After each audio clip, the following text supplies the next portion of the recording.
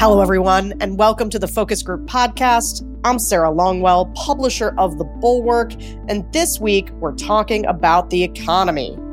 Now, if Joe Biden loses the 2024 election, I'm not saying that he will, but if he does, one of the biggest reasons will be the way that people are feeling about the economy. We're hearing complaints about it from voters across the political spectrum, and Biden gets a lot of the blame.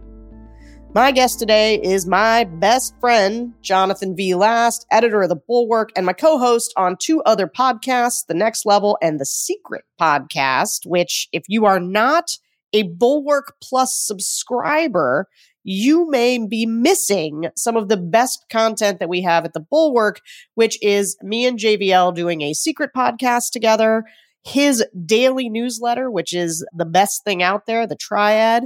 And then Mona and Charlie also have a version of the secret podcast themselves called Just Between Us. So you need to go check out all that content. But JVL, thanks for being here, buddy. So excited to be back, and I am ready to give you the best episode of this season's show. I'm just going to start by setting this up. So if you don't listen to the secret podcast and you are not familiar with me and JVL's dynamic, let me just lay it out for you real quick. JVL and I fundamentally look at the world in a different way. There's a lot of things we agree on, but we have some major fundamental differences. True. And so when we do the secret pod, like there's threads of disagreement, like in a marriage where you have the same fight over and over again. We have a version of the same fight, and it really comes down to the different ways that we feel about the people and the things they say. Is that fair, do you think?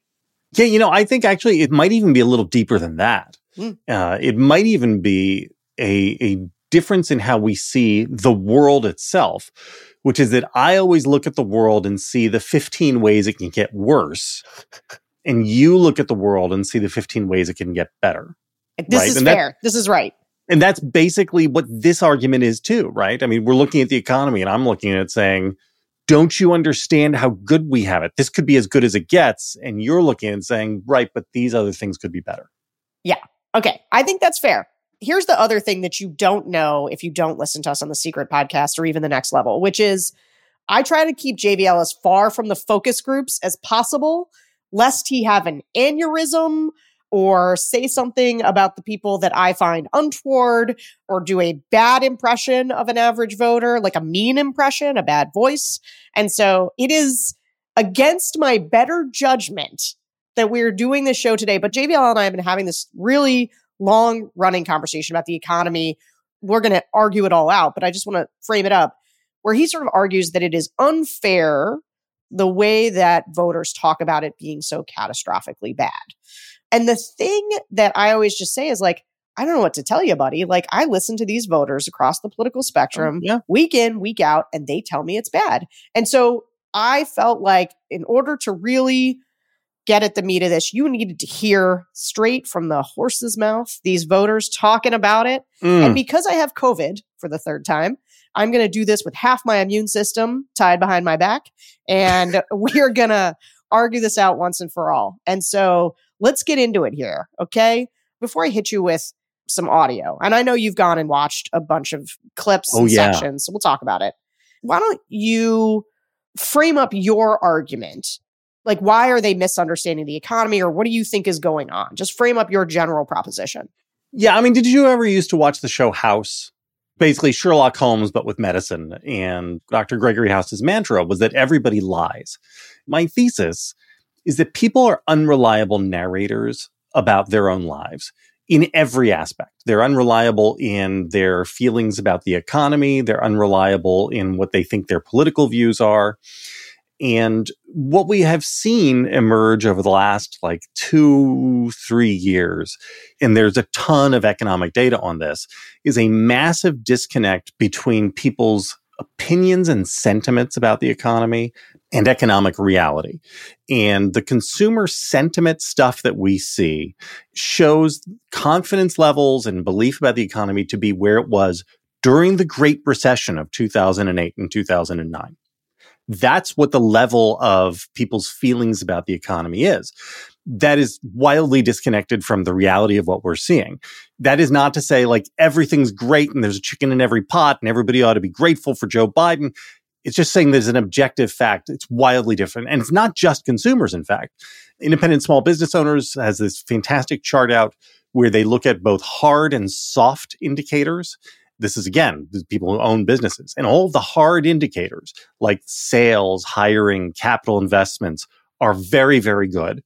And then there's this enormous gulf where the soft indicators are all of these businessmen saying everything is terrible. And this gulf is brand new. This didn't exist before like 3 years ago. And my thesis is that this thing that we're seeing in the disconnect between people's feelings and the reality, I'm not saying that their feelings aren't there. They are, very clearly. I'm saying that it's new and it's real, and it's actually more dangerous to Joe Biden and his prospects than if the economy were actually terrible. Because if the economy were actually terrible, then there are things you could do to fix it, and people's sentiments would follow that. Once you sever that connection, then you're just like at the mercy of vibes. And I'm not sure how you fix the vibes on stuff. Does that sound reasonable? I think it is clearly articulated. Personally, I think something different is going on. I think that the old way that we measure satisfaction versus the new things that people are confronting right now, the challenges, are creating this gulf. I don't just think it's a difference between perception and reality. We can dig into that more, but I want to do that start because I'm going to impeach some of your witnesses on their reality. I know what you did with your prep time, and I can't wait. Okay, let's go right in. I want to start with, we could have gone to any focus group to pick these out, but let's just throw up some audio of when we say, how do you think things are going in the country? Hit it. Everyone I know is always unemployed. With inflation rising, wages aren't rising. Rents in cities are extraordinarily high. People aren't able to buy houses anymore on middle-class salaries. It seems the rich are getting richer, the poor are getting poorer. Crime is really bad in cities. I guess I'll just stop there. I know that supposedly the economy is doing better, like the GDP is up and things, but for me, it does not feel that way.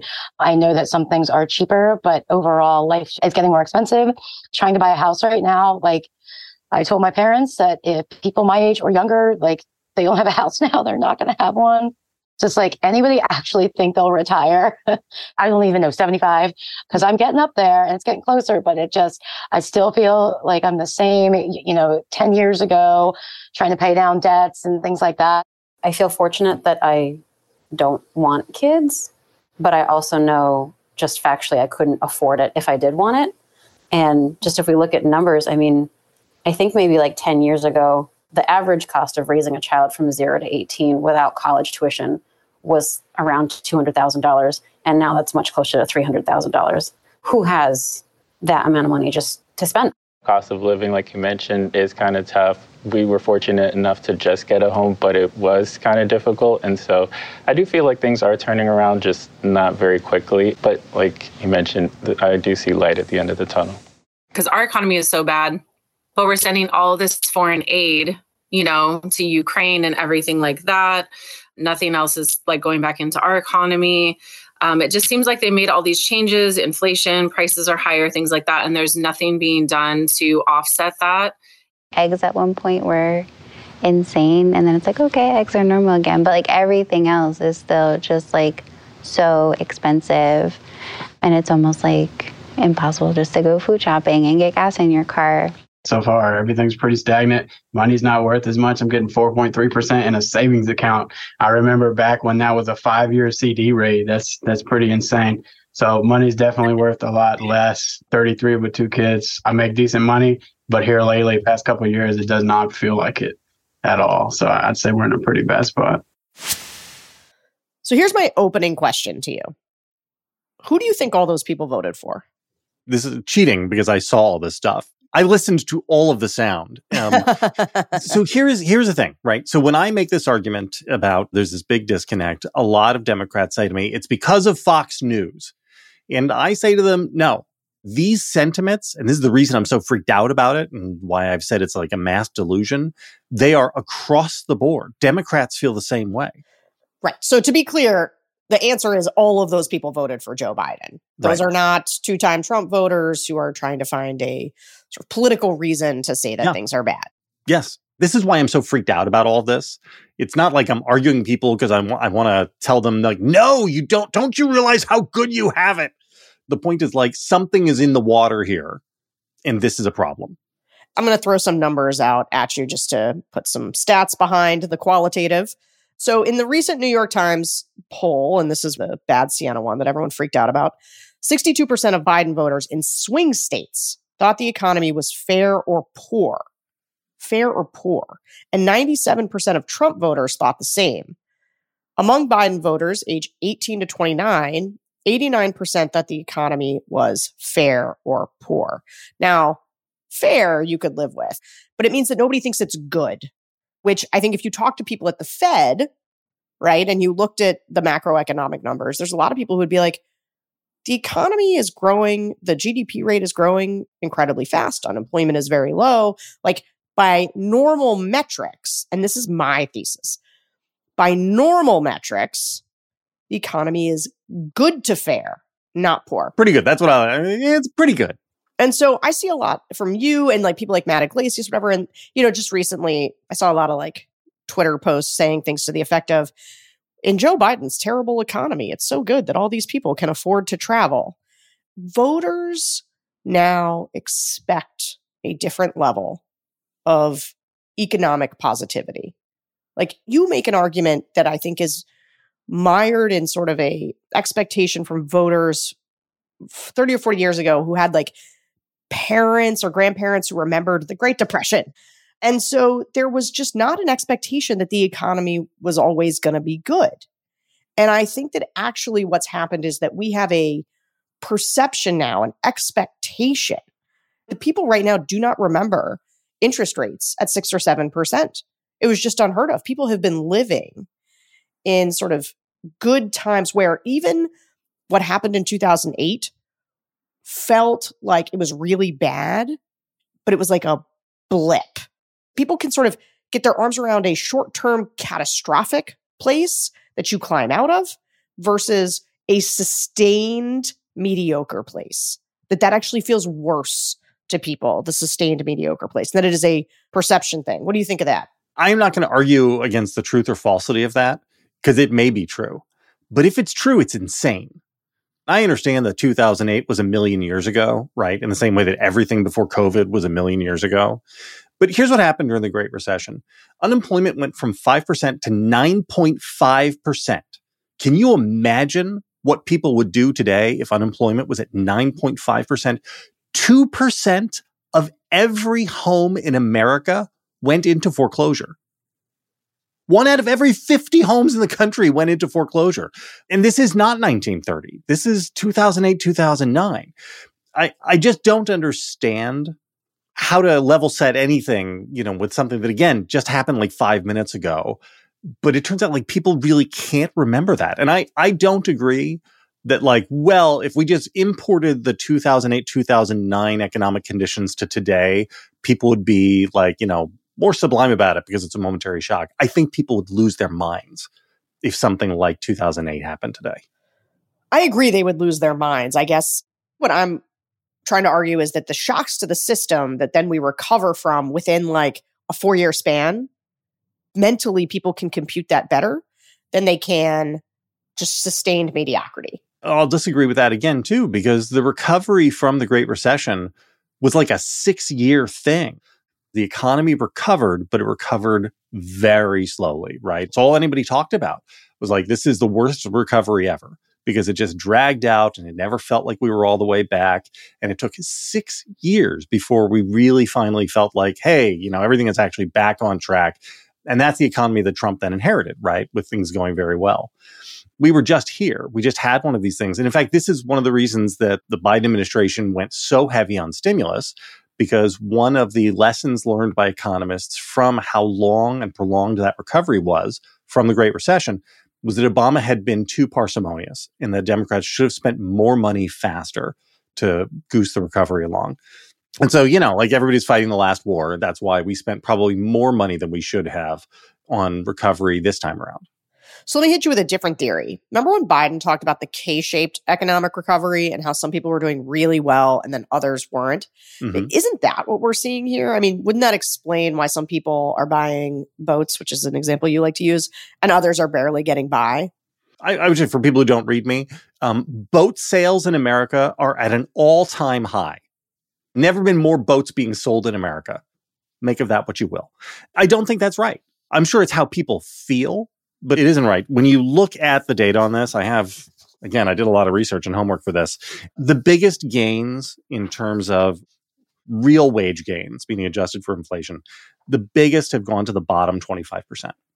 So if you're in the bottom 25% of household income, you have seen the largest gains relative to where you were of anybody. And the people who've seen the least are the top 25%. So this has actually been a bottom-led recovery in that sense, but people don't feel it. And again, it's nobody feels it, right? The people who own businesses don't feel it. The people who are just, working their jobs don't feel it. And one of my theories is that when democratic societies become untethered to reality, that's when they make terrible choices.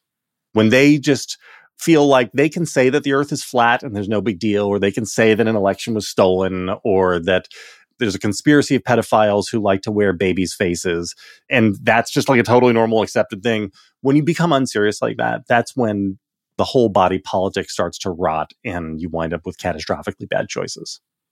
All right. I want to turn to a group of two-time Trump voters that we talked to just a couple days ago who self-identified as very conservative.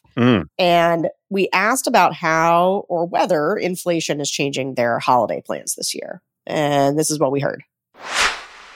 So I've already talked to a friend who works for Delta, and I've done this before. I'm asking if I could use a buddy pass. It cuts my flights tremendously. It's a little bit of a hassle because you fly standby and you have to wait around. But I don't have another $700 for a holiday 3.5 weeks away or 4 weeks away, whatever it is. I don't have it. I simply don't have it. I usually donate to several organizations. I'm not going to be able to do it. I usually adopt several kids here. They call it Angel Tree at my school. I picked one. I spent $60 and I got good deals, and I'm just calling it a day. I just have to be smarter. But we try to vacation at least once a year. So we had one planned up for this coming year, and then we had a family over that's getting married, but they're getting married in Disney World, and they want my girls to be in the wedding, which is beautiful and wonderful, but now I have to pay for Disney World vacation on top of everything else. And it's just the prices for flights, the prices for tickets and stuff like that. Even when you do try to cut back, life happens. And then when you do try to splurge or do something, those prices are even so much more expensive than what they used to be too. Around Christmas time, I usually drive my parents. I drive them down to see their extended family very far south, Indiana. Basically, it's Kentucky. They basically live right on the border. We just can't do it this year. Everything is just too expensive, and they have a significantly smaller place. They're thinking of bringing the people from down south up to us, but I honestly, I just don't know if that would work. My parents have just such a smaller house. We might just, do a Zoom call this year. We set a budget for Christmas, break it down by each grandchild and each daughter. Trying to keep my wife in that budget is the biggest anxiety I have. Although this year she's done pretty well. So a little bit more focus on it this year because things are so tight. So here is part of my pushback to your mass delusion theory. People talked about a ton of behaviors that they were changing. And this is actually one of the things I hear in the focus groups all the time. People talk about things they specifically do differently. They drive less, or they don't take this trip, or they don't do this. And I think some of these aren't captured by some of the economic indicators. One of the things you hear from people who own small businesses are things that they don't update. Or you hear from parents who had a baby who want to upgrade on a house, but feel like they can't because of the interest levels. And so how do you, I guess, grapple with actually having to make different choices because they feel the actual weight of the economy on them in that way? I would be hard-pressed to believe that there is a moment in any middle-class family's life when they are not making hard choices about spending. This idea that people weren't tightening their belts over this, or thinking about, can we do 2 vacations? Can we do 1 vacation? 10 years ago, it was like, no, this is what it means to be a middle-class family in America. You think it's hard to buy a house starting out now? It's almost always hard to buy a house starting out. It wasn't during the dot-com bubble. We live in a very, very difficult red in tooth and claw economic environment. And there is like a brief window in your mid-50s after your kids have left the house before you go on a fixed income where you can have some breathing space. But it's always hard. So I don't mean to say like, oh, pull up your big girl pants like it's easy. It's not. I just don't think it's materially different. And I do have some questions. So from Ohio, who's the one who talked about the high costs of going to Disney World, right? They're still taking a big trip. He's going to Disney World. And if the economy is so bad, how is his family affording a Disney wedding? Disney weddings are phenomenally expensive. I don't know. Can we get into because is one of the people that I spend a lot of time looking at the things he said. Is that all right to do? Or do you want to? Go ahead. You argue with the people, and I'm going to rest my voice and eat chicken noodle soup. Good. Hello, America. Welcome to JVL's Complainy Time. What I've wanted to do is burst through the mirror on the focus group, like the Kool-Aid man, and argue back with them. But this is the next best thing. So here's something that from Ohio. He talked in another part of his focus group about he is a teacher at a juvenile detention center. He says, I'm seeing kids that are murdering other kids that are coming in and then getting out within 6 to 8 months. So when I heard this, my head snapped back and I thought, that sounds really bad. Is that true? And so I started doing some digging on how, juvenile offenses work in Ohio. And it turns out that in Ohio, they have very strict sentencing guidelines for minors who commit murder.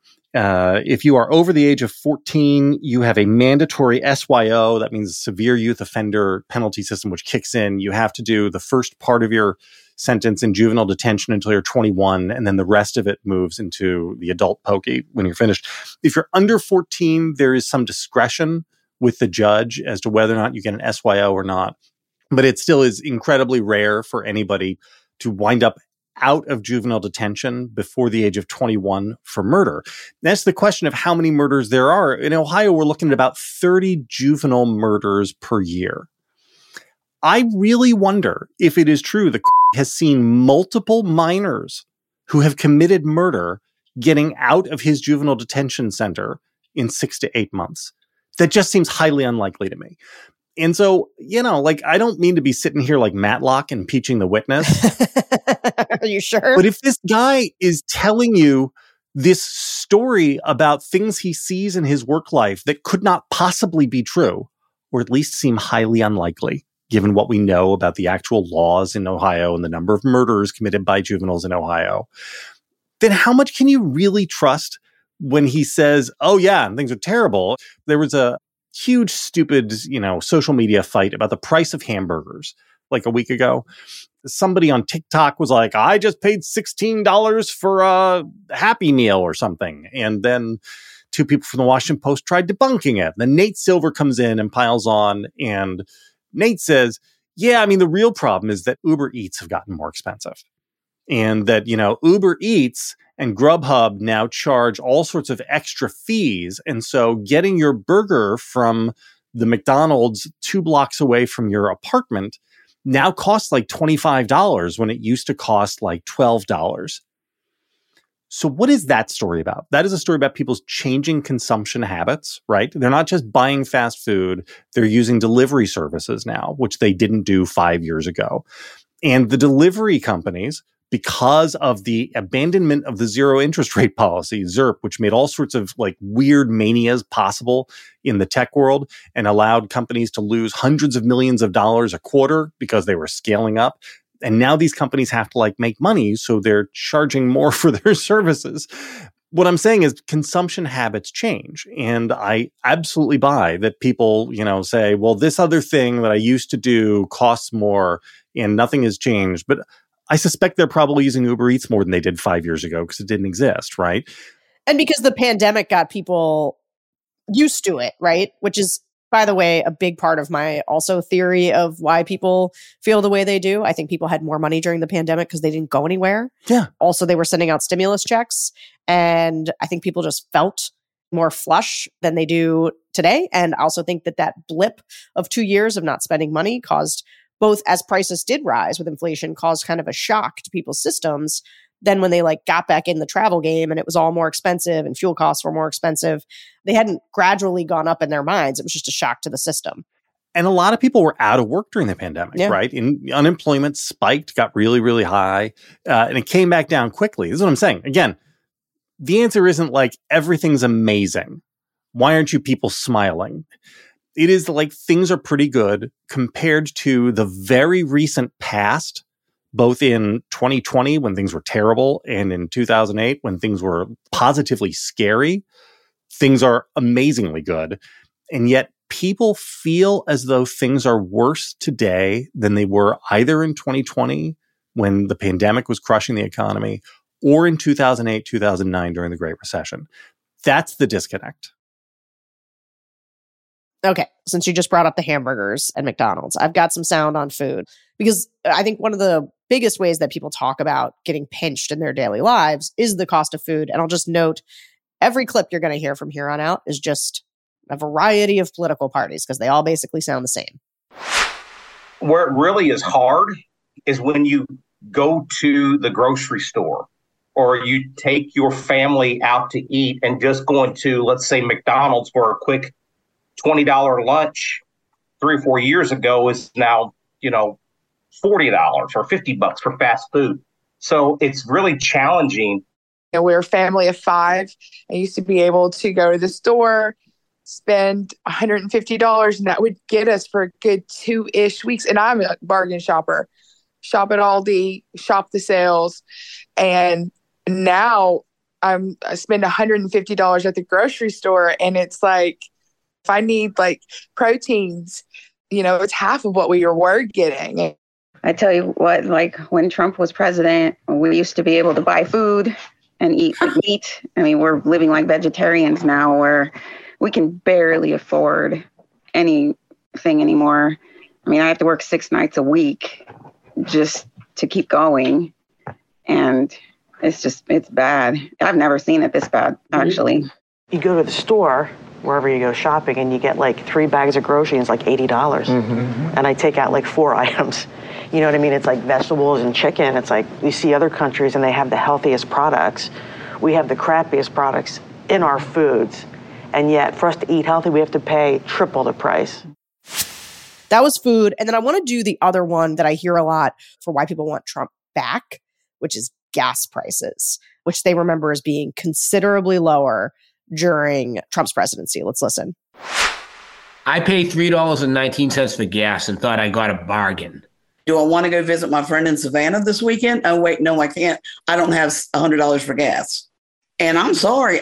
I work very, very hard, sometimes 2 and 3 jobs. I paid $4.55 for gasoline this weekend. I go into the grocery store, a jar of mayonnaise, $7. People pay attention to that. And things were running pretty good in this country when Trump was in. I don't care whether you like him or not. You don't have to marry him. Let's go what's best for the country. I recently had my car serviced, and my mechanic came back and said, you really ought to change your spark plugs. And I said, okay, well, how much is that? He goes, $900. I said, what? 6 spark plugs are $900? I'll look for another mechanic. Thank you very much. We used to be energy independent, and now we're not. And they're shutting down pipelines and all that stuff, and it just irritates me. The gas prices are astronomical if you have to buy a car. It's ridiculous. We unfortunately had to buy 2 cars this year. And a used car price now is $10,000 above what it was 3 years ago.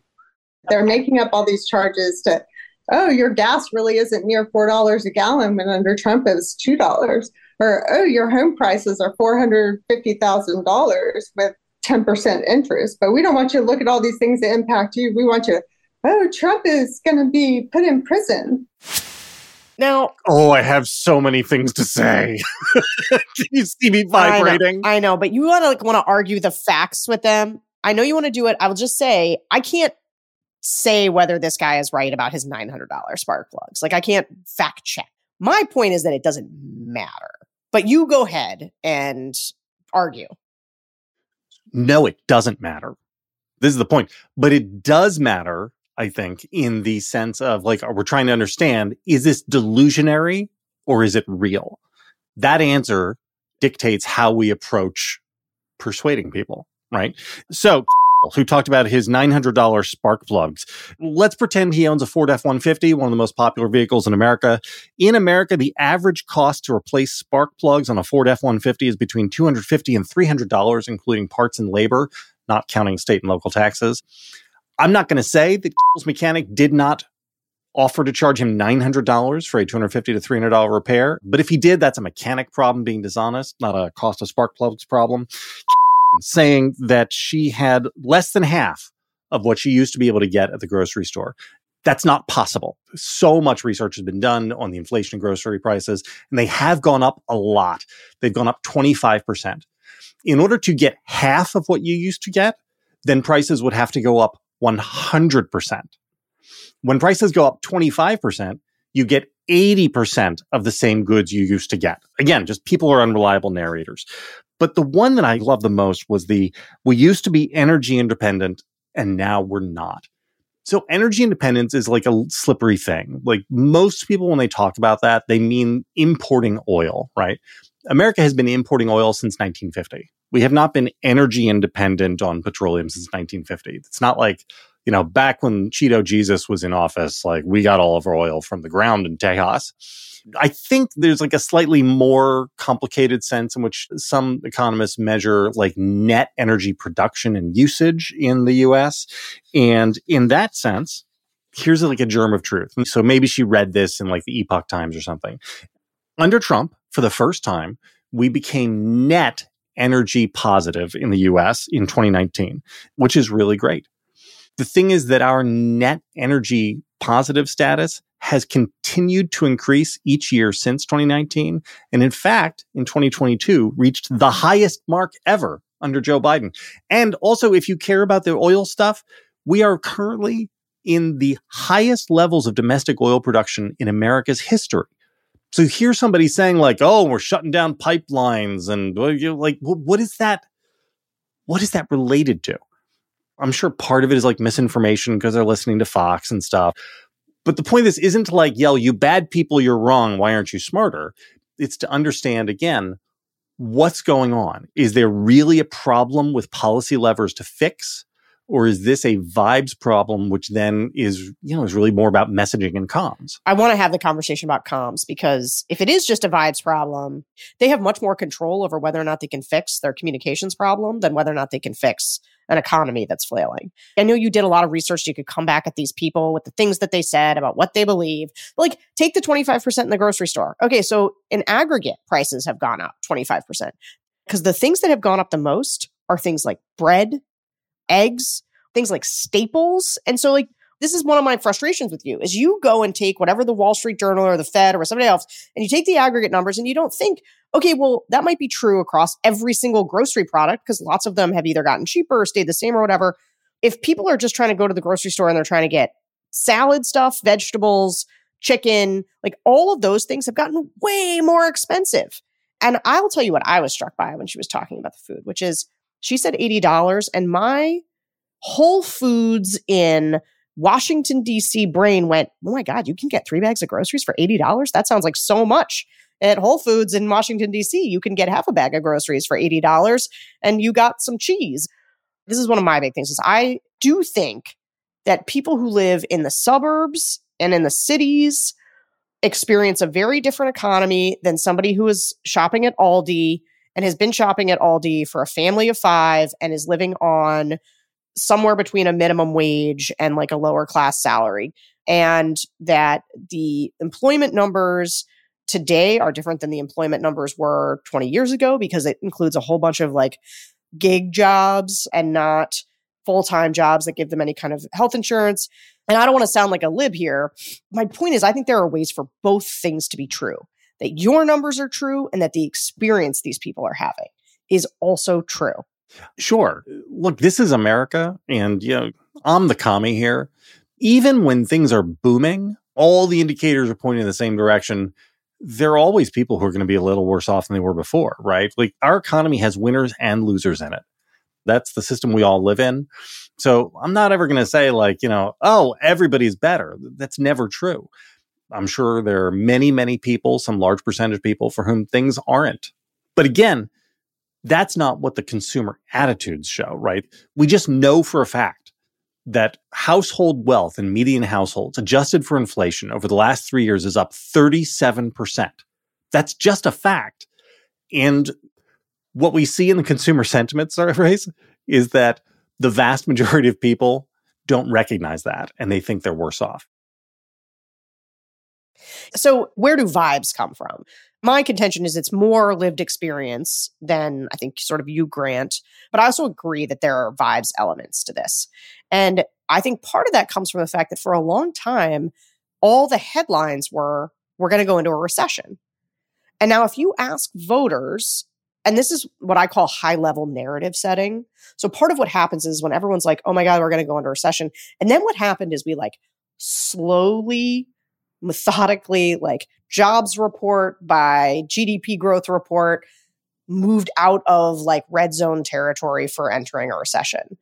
Those are one-day stories. They're kind of like these one-day stories of, oh, look, actually job growth exceeded expectations again. Inflation is not down, but it is cooling, whatever. It was flat over the last month. Right. But which just means it's not going up though. It's at a very high level. And so what you need is for it to come down. No, you don't want deflation. Well, so here's the problem though. Now we're in an economic argument, right? Where like, what do they do about the actual economy? Because actually the economy is so hot. The reason that interest rates are so high is actually an attempt by the government to cool the economy. They are trying to repress the economy. And it seems to have worked. But with that, because they are actually trying to cool down the economy, why would you not accept the fact that the economy is in fact cooling and in a tough place? I understand. You're making the point that it is. It's just not as bad as people sound when they're catastrophizing. Yeah. This is the mythical soft landing that every economist dreams of. This is a very clear, like, where you and I both come from difference. You look at this and think that this is a case of people getting information because you come from comms, right? And so the information is shaping them. I think the answer is probably even simpler. I think the answer is probably that COVID broke people's brains. We went through this once in a century global pandemic, which changed how every single person in America lived their life in an hour by hour, day by day way for like 2 years. We had 1 million Americans die. 1 million Americans die of this thing. 1 out of every 300 people in America died. And yet we've sort of weirdly memory hold it. It's like, oh, the thing we don't talk about. There was like a headline somewhere about, oh, these Gen Zers are all germaphobes. New study shows that 15 to 25-year-olds are obsessed with germs. You're like, yeah, no shit. Why would that be? Yeah. Did they all just undergo being locked inside their houses for 2 years because of a novel virus, which killed 1 million of their fellow citizens? Of course, that seems to me like the Occam's razor explanation. So I agree. I think that COVID actually can explain a lot of the perception differences. 100%. I agree with that. Here's the thing, though. For me, it's not just comps. For me, it's lived experience, right? If I wasn't listening to these voters all the time, I would kind of have a different perspective. I just hear it too often. It would be easy for me, I think, if I wasn't listening to them to say, this is a lot of Fox News, this is a lot of catastrophizing from Republicans to make Joe Biden look bad, or because they genuinely think Joe Biden is doing bad things to the economy, but it doesn't comport with reality. Whereas I just hear it so often and from so many different types of people. And I don't mean often. I mean like number one thing all the time. Everybody says it. I just will not doubt that level of people articulated. I listen to your show. It's literally the first thing that every group, regardless of their political ID, says to you. Exactly. And so like for me, I'm just like, this is real. And then I start to think, okay, when it's real, what do you do about it? So one is obviously the economy needs to go from soft landing from worst outcome to like actively good. There has to be like an active improvement. Inflation does need to come down in the places that are the basics, because that's the thing you hear about the most. It's gas, it's eggs, it's milk, it's chicken. It's like the most basic things. Those prices have to come down because I think that's what's really hurting people. And also like Joe Biden's doing responsible things with the economy, whereas Donald Trump ran the economy really hot. Like there was a lot of sugar highs in the Trump economy. Yeah. They borrowed a lot of money. They cut taxes. Raised the debt in ways the Biden administration hasn't. Yeah, that's right. But here's where I get to vibes in the comms part. I just think there are marginal ways in which they could do a much better job of articulating, I mean, literally everything that's happening. But like one of the things that is so weird to me, and I'm interested in what you think, calling it Bidenomics to me was like a real premature, weird branding situation. Like what makes somebody be like, the vast majority of voters believe that the economy's not doing well, so let's slap Biden's name on it. Like you do that with popular things. You do that once you've won the argument. And so I think that by calling it Bidenomics and just running around saying Bidenomics is working, I think they've painted themselves into a really tough spot when voters are like, actually, I think the economy sucks. And so now I blame Biden because his name's on it. I heard you say this on the last show, and it's a rare moment where I think I disagree with you on something regarding communications. This strikes me as like the age thing, like the Kamala Harris thing. Because it's a real vulnerability, the answer is put a lantern on it and hug it until you change people's minds so that then you own it. I think they should work to change people's minds. I actually think Democrats are far too timid in trying to create their own reality. So I come from a Republican comms background. I've watched Republicans operate now for most of my career. And let me tell you what Republicans do. They create their own reality. They create their own echo chambers. And one of the things that Trump did early on in his administration was he would run around. I also say this all the time. And he would be like, hey, best economy for Black people, best economy for women. Hey, buddy, how's your 401k on every shop floor? Right. And then every other Republican would repeat it. He just had this list that he would run down all the time. And I do think that that created vibes. And it created a broad, high-level narrative of an idea that things were good and working. Now, I also think economic numbers were better. They had more to work with.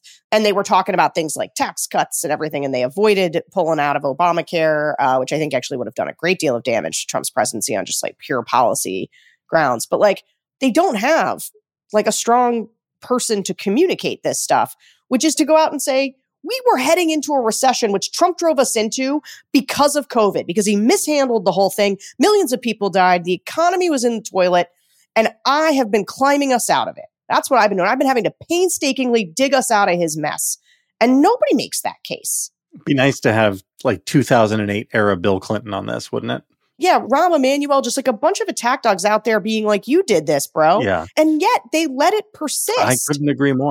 They just let it hang there as a truism, which is to me why there is, on one hand, a lot of lived experience that I don't think you can counter.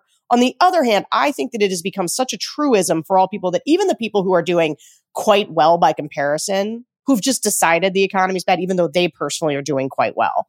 And a lot of those people are the college-educated suburban voters that voted for Biden last time that are now saying they're backsliding to Trump because of the economy. And those are the people that they've got to get out there with a bullhorn in their ear being like, you are doing quite well, and Donald Trump put us in this position, and we fixed it. Also, things are just objectively better, right? How's your 401k? On election day 2020, the Dow Jones average was 28,000. Today we're at 33,000, right? On election day, unemployment was at 6.7%. Today we're at 3.8%. Hey, you have a job, you have a job, you have a job. Your 401k is doing great, isn't it? I think these are easy things to do, but they're only easy if people are receptive to rational argument. That's where I start to worry. Some of the people in the focus group, there's one of your Trump two-time voters who was talking about how terrible things are now relative to 2022. Yeah, last year things were fine, but this year things are terrible. And I bet if you go back to 22, that same voter would have told you, oh yeah, things are terrible this year. Last year, they were much better, right? Now, 2021 was a very good year. I think everybody was happy about things in 2021 because we were still riding the sugar high and hadn't come back to reality yet. But I do wonder how receptive people are to rational argument on this and how much we're all disconnected from reality and we think that everything will basically be fine no matter what we choose. And that, if we go with the guy who attempted a coup again, like whatever, like it was fine ultimately anyway, and this will be fine too. That's not how they think though. They think this guy's a businessman. This guy had a good economy last time. He didn't. I'm telling you what people think. I asked you to explain something to me. Well, okay, but I really want to hear them talk about housing, but go ahead. What do you want me to explain to you? So housing I'm here for because this is like the one economic complaint, which is absolutely real and valid. And there's a lot to talk about. What I don't understand, America is, we famously say, that's great what you did in the past, but what have you done for me lately? Mm-hmm. Right? And it doesn't matter that you won a Super Bowl 2 years ago. Last season, your team was 6-10. So you're out of here, coach. Why is it that Donald Trump is the guy who everybody looks at and says, well, sure, the last 18 months of his presidency were an absolute disaster, but look how good things were before then. In no other walk of life, in no other piece of politics, does anybody evaluate people that way. Everything is always, yeah, but how were things when you walked out the door? I don't think so. And this idea that people just go like, oh, sure, Trump was great, though, for those first 2.5 years before that nasty COVID thing happened. So we could just give him a pass and try it again. That is what they think, though. They think that COVID... Why? Why is that for him and for nobody else? They absolutely think COVID was exogenous. They see it happen in every other Inflation country. is exogenous. America has the lowest inflation rate of any G7 country. This is what we do in right? the Secret Podcast. We just yell at each other and Sorry, talk over each I'll other. No, stop. I agree with you that there's this asymmetric judgment. There's just no doubt people look at COVID as this like meteor that came out of the sky differential. And so they do not judge a lot of things that Trump did. And what's weird about that is we were living in COVID. And so he got sort of forgiven in a way that it's like a flood or some other catastrophe. The aftermath of Joe Biden having to clean it up, which has been sort of painstaking and hard and piecemeal, because we're not living in COVID anymore. People have this unrealistic expectation that everything would just bounce back super fast. Yeah, it's his fault for beating COVID so that we don't have to like live in our basements anymore. Yeah.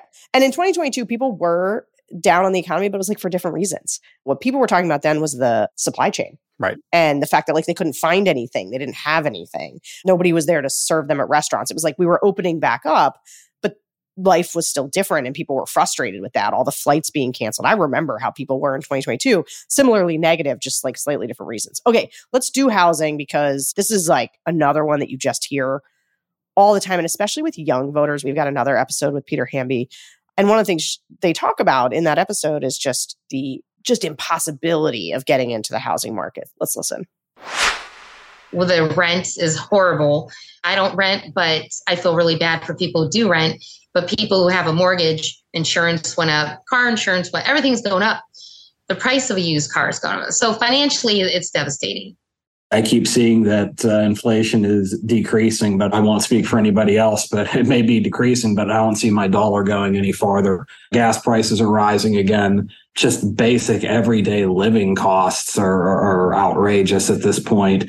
Mortgage rates, as an example, I don't know how anybody's going and getting new houses with 7-8% rates. Unfortunately, I locked mine in at 2.5 years ago, and I can't imagine going, up that 7-8% right now. The idea, I think for Gen Z or younger people, the idea of owning a home seems really far-fetched now. It seems like something that's going to be just very, very difficult to do. You almost would have to do some sort of crash or, you have to start making a lot of money and things like that. And for everyone that I know around me, all the people that I know around me that do own a home or have a mortgage and are buying a home, they got a large amount of assistance, whether being from like family members, covering their down payment, things like that. I think I'm the oldest here, but I feel like nobody our age you're not going to get a house for a while. You're probably not going to retire. And that is a really grim outlook. When Trump was in office, that kind of gives a glimmer of hope to me because I'm hoping to look to potentially buy a house soon. And like I mentioned earlier with like just everything just skyrocketed in price, like to afford the average house in Arizona, you need to be making like 150 plus a year. And it's kind of ridiculous. So hopefully a change like that would, be for the better. Okay. So recently there was a Wall Street Journal poll that said that only 36% of Americans thought that the American dream was in reach, which was down from 53% in 2012 when the economy was actually a lot worse. And so I think part of my concern about the way that people talk about the economy is it's not just the economy as they experience it right now. It's that there's this longer term, sort of deeper sense of despair setting in. And people don't feel like they have upward mobility, the ability to achieve things. And so the thing that I'm hearing is that because people have this sort of despair over the long term, they think if you bring Trump back, the economy could get better again. They're willing to overlook all kinds of things to make the economy better. What do you make of that? Congratulations, America. You now see the world exactly as every member of the Gen X generation has seen it their entire lives. Everything is stacked against you. It's impossible to buy a home. You're never going to retire. Don't even count on Social Security being in existence when you do hit 70. This is how people of my age cohort have lived through their entire adulthood, right? You know, I came out of college into a recession, not as bad as the one that people who graduated in like 2008, 2009 came into. These things are all timing based. The baby boomers won the lottery. I don't know if you listened to Tim's conversation with Scott Galloway, but he talked about how being born in California in the year that he was as a white guy meant that he got to go to a world-class university for like $5 and a bag of beans and then come out into an incredibly hot job market, into an incredibly undervalued real estate market while we were in the midst of building tons of homes. And that like dictated everything in his life. And that is basically where we are now. The housing stuff is real. The Case-Shiller index on housing affordability is at the worst mark that I think it's ever been in. But also, it hasn't been great for a long time. The guy who talked about, like, you know, maybe it'll be better when Trump comes back. In Q4 2016, the time of the 2016 election, the median home price was $311,000. By the time Trump left office, it was $370,000. This is again adjusted for inflation. So these things were rising then too. Housing prices are not a function of the federal government. There is an interest rate component into it, which is the Fed. The rest of it is about building more homes. And this is a thing which is of enormous interest to all sorts of like new urbanists and planners. They want more housing to be built.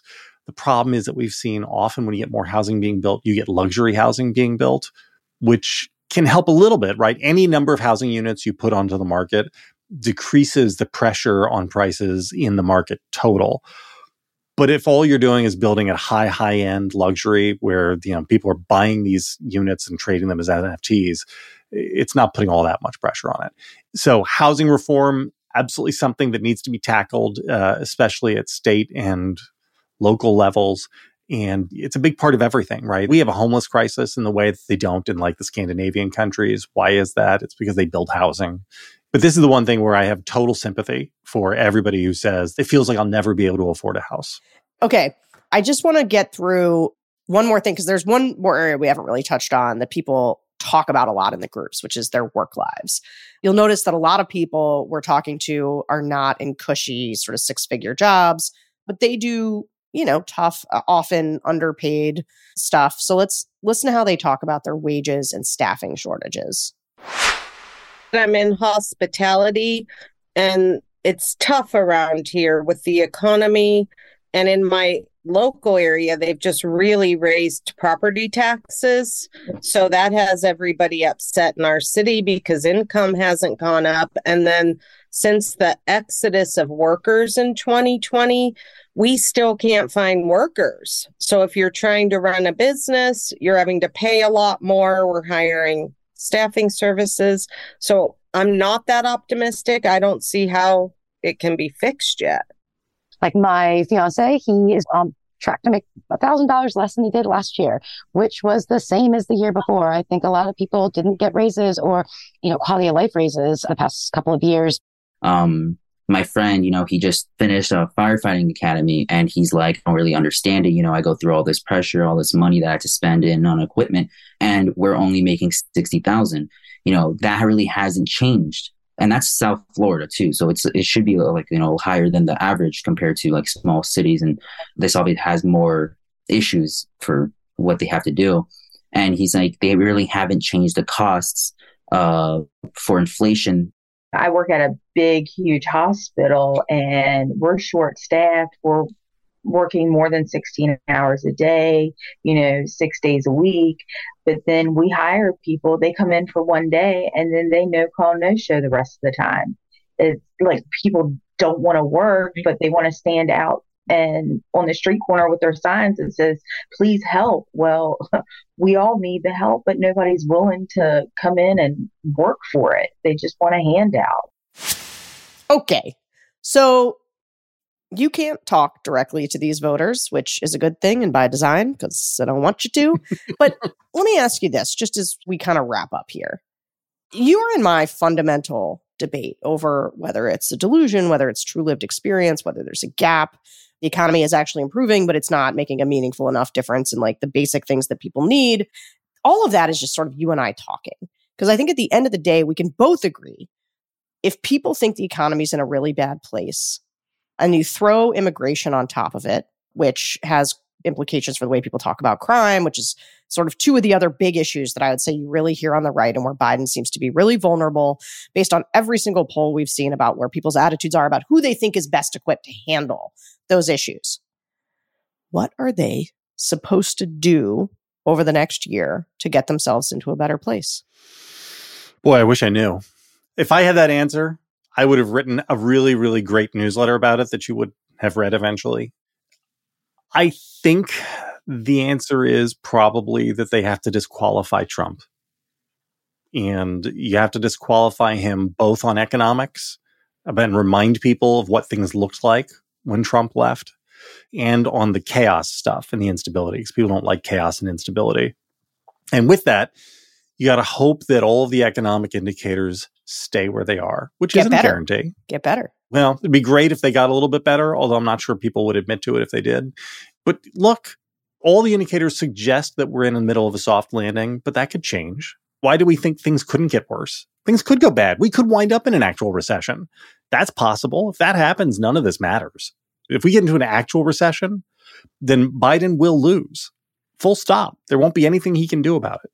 So I think that we are in a place where our level of agency is not nearly as high as we would like it to be. We should all work. We should try to save democracy. The work you do is very important. But on the other hand, it won't be sufficient to save democracy, right? We're going to need help from events and need help from the economy, need help from Joe Biden not falling or having a health event himself. Again, I'm sorry to do this, but I need to talk to these people one last time on the show. Okay. So the woman from Ohio who's in the hospitality industry, she's complaining about them raising property taxes. She should take that up with her Republican governor, I assume, not Joe Biden.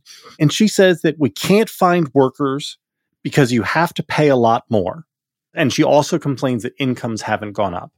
That doesn't make sense, right? If people have to pay workers more, then incomes are going up. And in fact, that is the reality that we're seeing, right? Incomes are up everywhere, but especially at the lower end of the wage scale. People in the bottom 25% of the wage scale have seen the biggest increases in gains in wages. But the other thing is that final woman from West Virginia who says that she works at a big, huge hospital. And we hire people and they come in for one day and then they no call, no show. And the rest of the time is like people don't want to work, but they want to stand out on the street corner with their signs. Her position, stated by her, is that people would rather be homeless and be beggars than show up to work at a healthcare sector job. And I'm sorry, but I don't believe that. I just don't believe that. I don't believe that that is true. This is just her view of America. And I don't know how anybody changes that. Because if Joe Biden, the guy who loves middle America, the guy who never attacks the MAGAs, the guy who is like, Scranton Joe, the guy who is the most centrist and blue collar version of the Democratic Party, if he can't change that, then I don't know what hope there is for it. This is where I sort of disagree with you, is that I think they have quite a bit of agency here, that a lot of that is about the stories that you tell. And I think even if I take your premise that it is partly a mass delusion, you think that's worse. I think that's better because I think you can puncture mass delusions. Or at least you look at my thesis and you take the optimistic view of it? You're kidding. It's true. That's par for the course. I don't even think they've done 1/10 of what they need to do. And I also think that part of it is they get nervous, right? Because they don't want to say, well, we don't want to argue against people's lived experience. And so they say, so we're going to just tell people all the great things that we've done or whatever. A Republican would never worry about arguing against people's lived experience because here's what they know. They know that people's lived experiences are vast. Right now, there are some people who are having a much tougher time, and you don't want to tell them that position is wrong, but there's a bunch of people who actually are doing well and are part of those metrics that show people doing well. And I did this rant before, so I'm not going to do the whole thing again. But I think that going out and saying, we have made so much progress from the terrible economy that Trump left us in because of his mishandling of COVID. You have to remind them about COVID. You have to tell people do forget how things happened and why they occurred the way they do. And so they just blame the person in charge now. COVID wasn't just during Trump. Like Biden's whole first year was taken up with COVID. That's right. Nobody remembers this. That's right. And so I think if we were talking to somebody in the White House counsel's office, they might be like, we're going to do that. We're talking about the infrastructure money that's coming to all these different places. I believe that if they were making a good, sustained argument, had hundreds of surrogates all over the place talking about the good economy. So something that happens, though, is that I think people get afraid to say, boy, let me just tell you how bad things were because of what Trump did to COVID, how Joe Biden saved us. Democrats don't want to do that. And if they can't get their backs up to go make an argument to people that things could have been a lot worse and that actually, because of Joe Biden's policies, they're getting better. And actually, we can have an optimistic future. And actually, they're bringing jobs and manufacturing back because of them. I mean, if they can't find it to have an army of people out there arguing about this, and you say people don't like chaos, it's true. But I think there is an upbeat, optimistic, aggressive contrast with Trump because he's going to take away their health care and he's going to cut taxes for the rich. I don't need to give Democrats advice, but the bread and butter politics of it all, I'm not sure I've seen people making any of those compelling cases. Not in a sustained way, not through a ton of surrogates. And that's allowing this vibes thing to persist in the places where it may not be as real as in the other places where it's real. So here is a genuine criticism that I'll make of the Biden administration.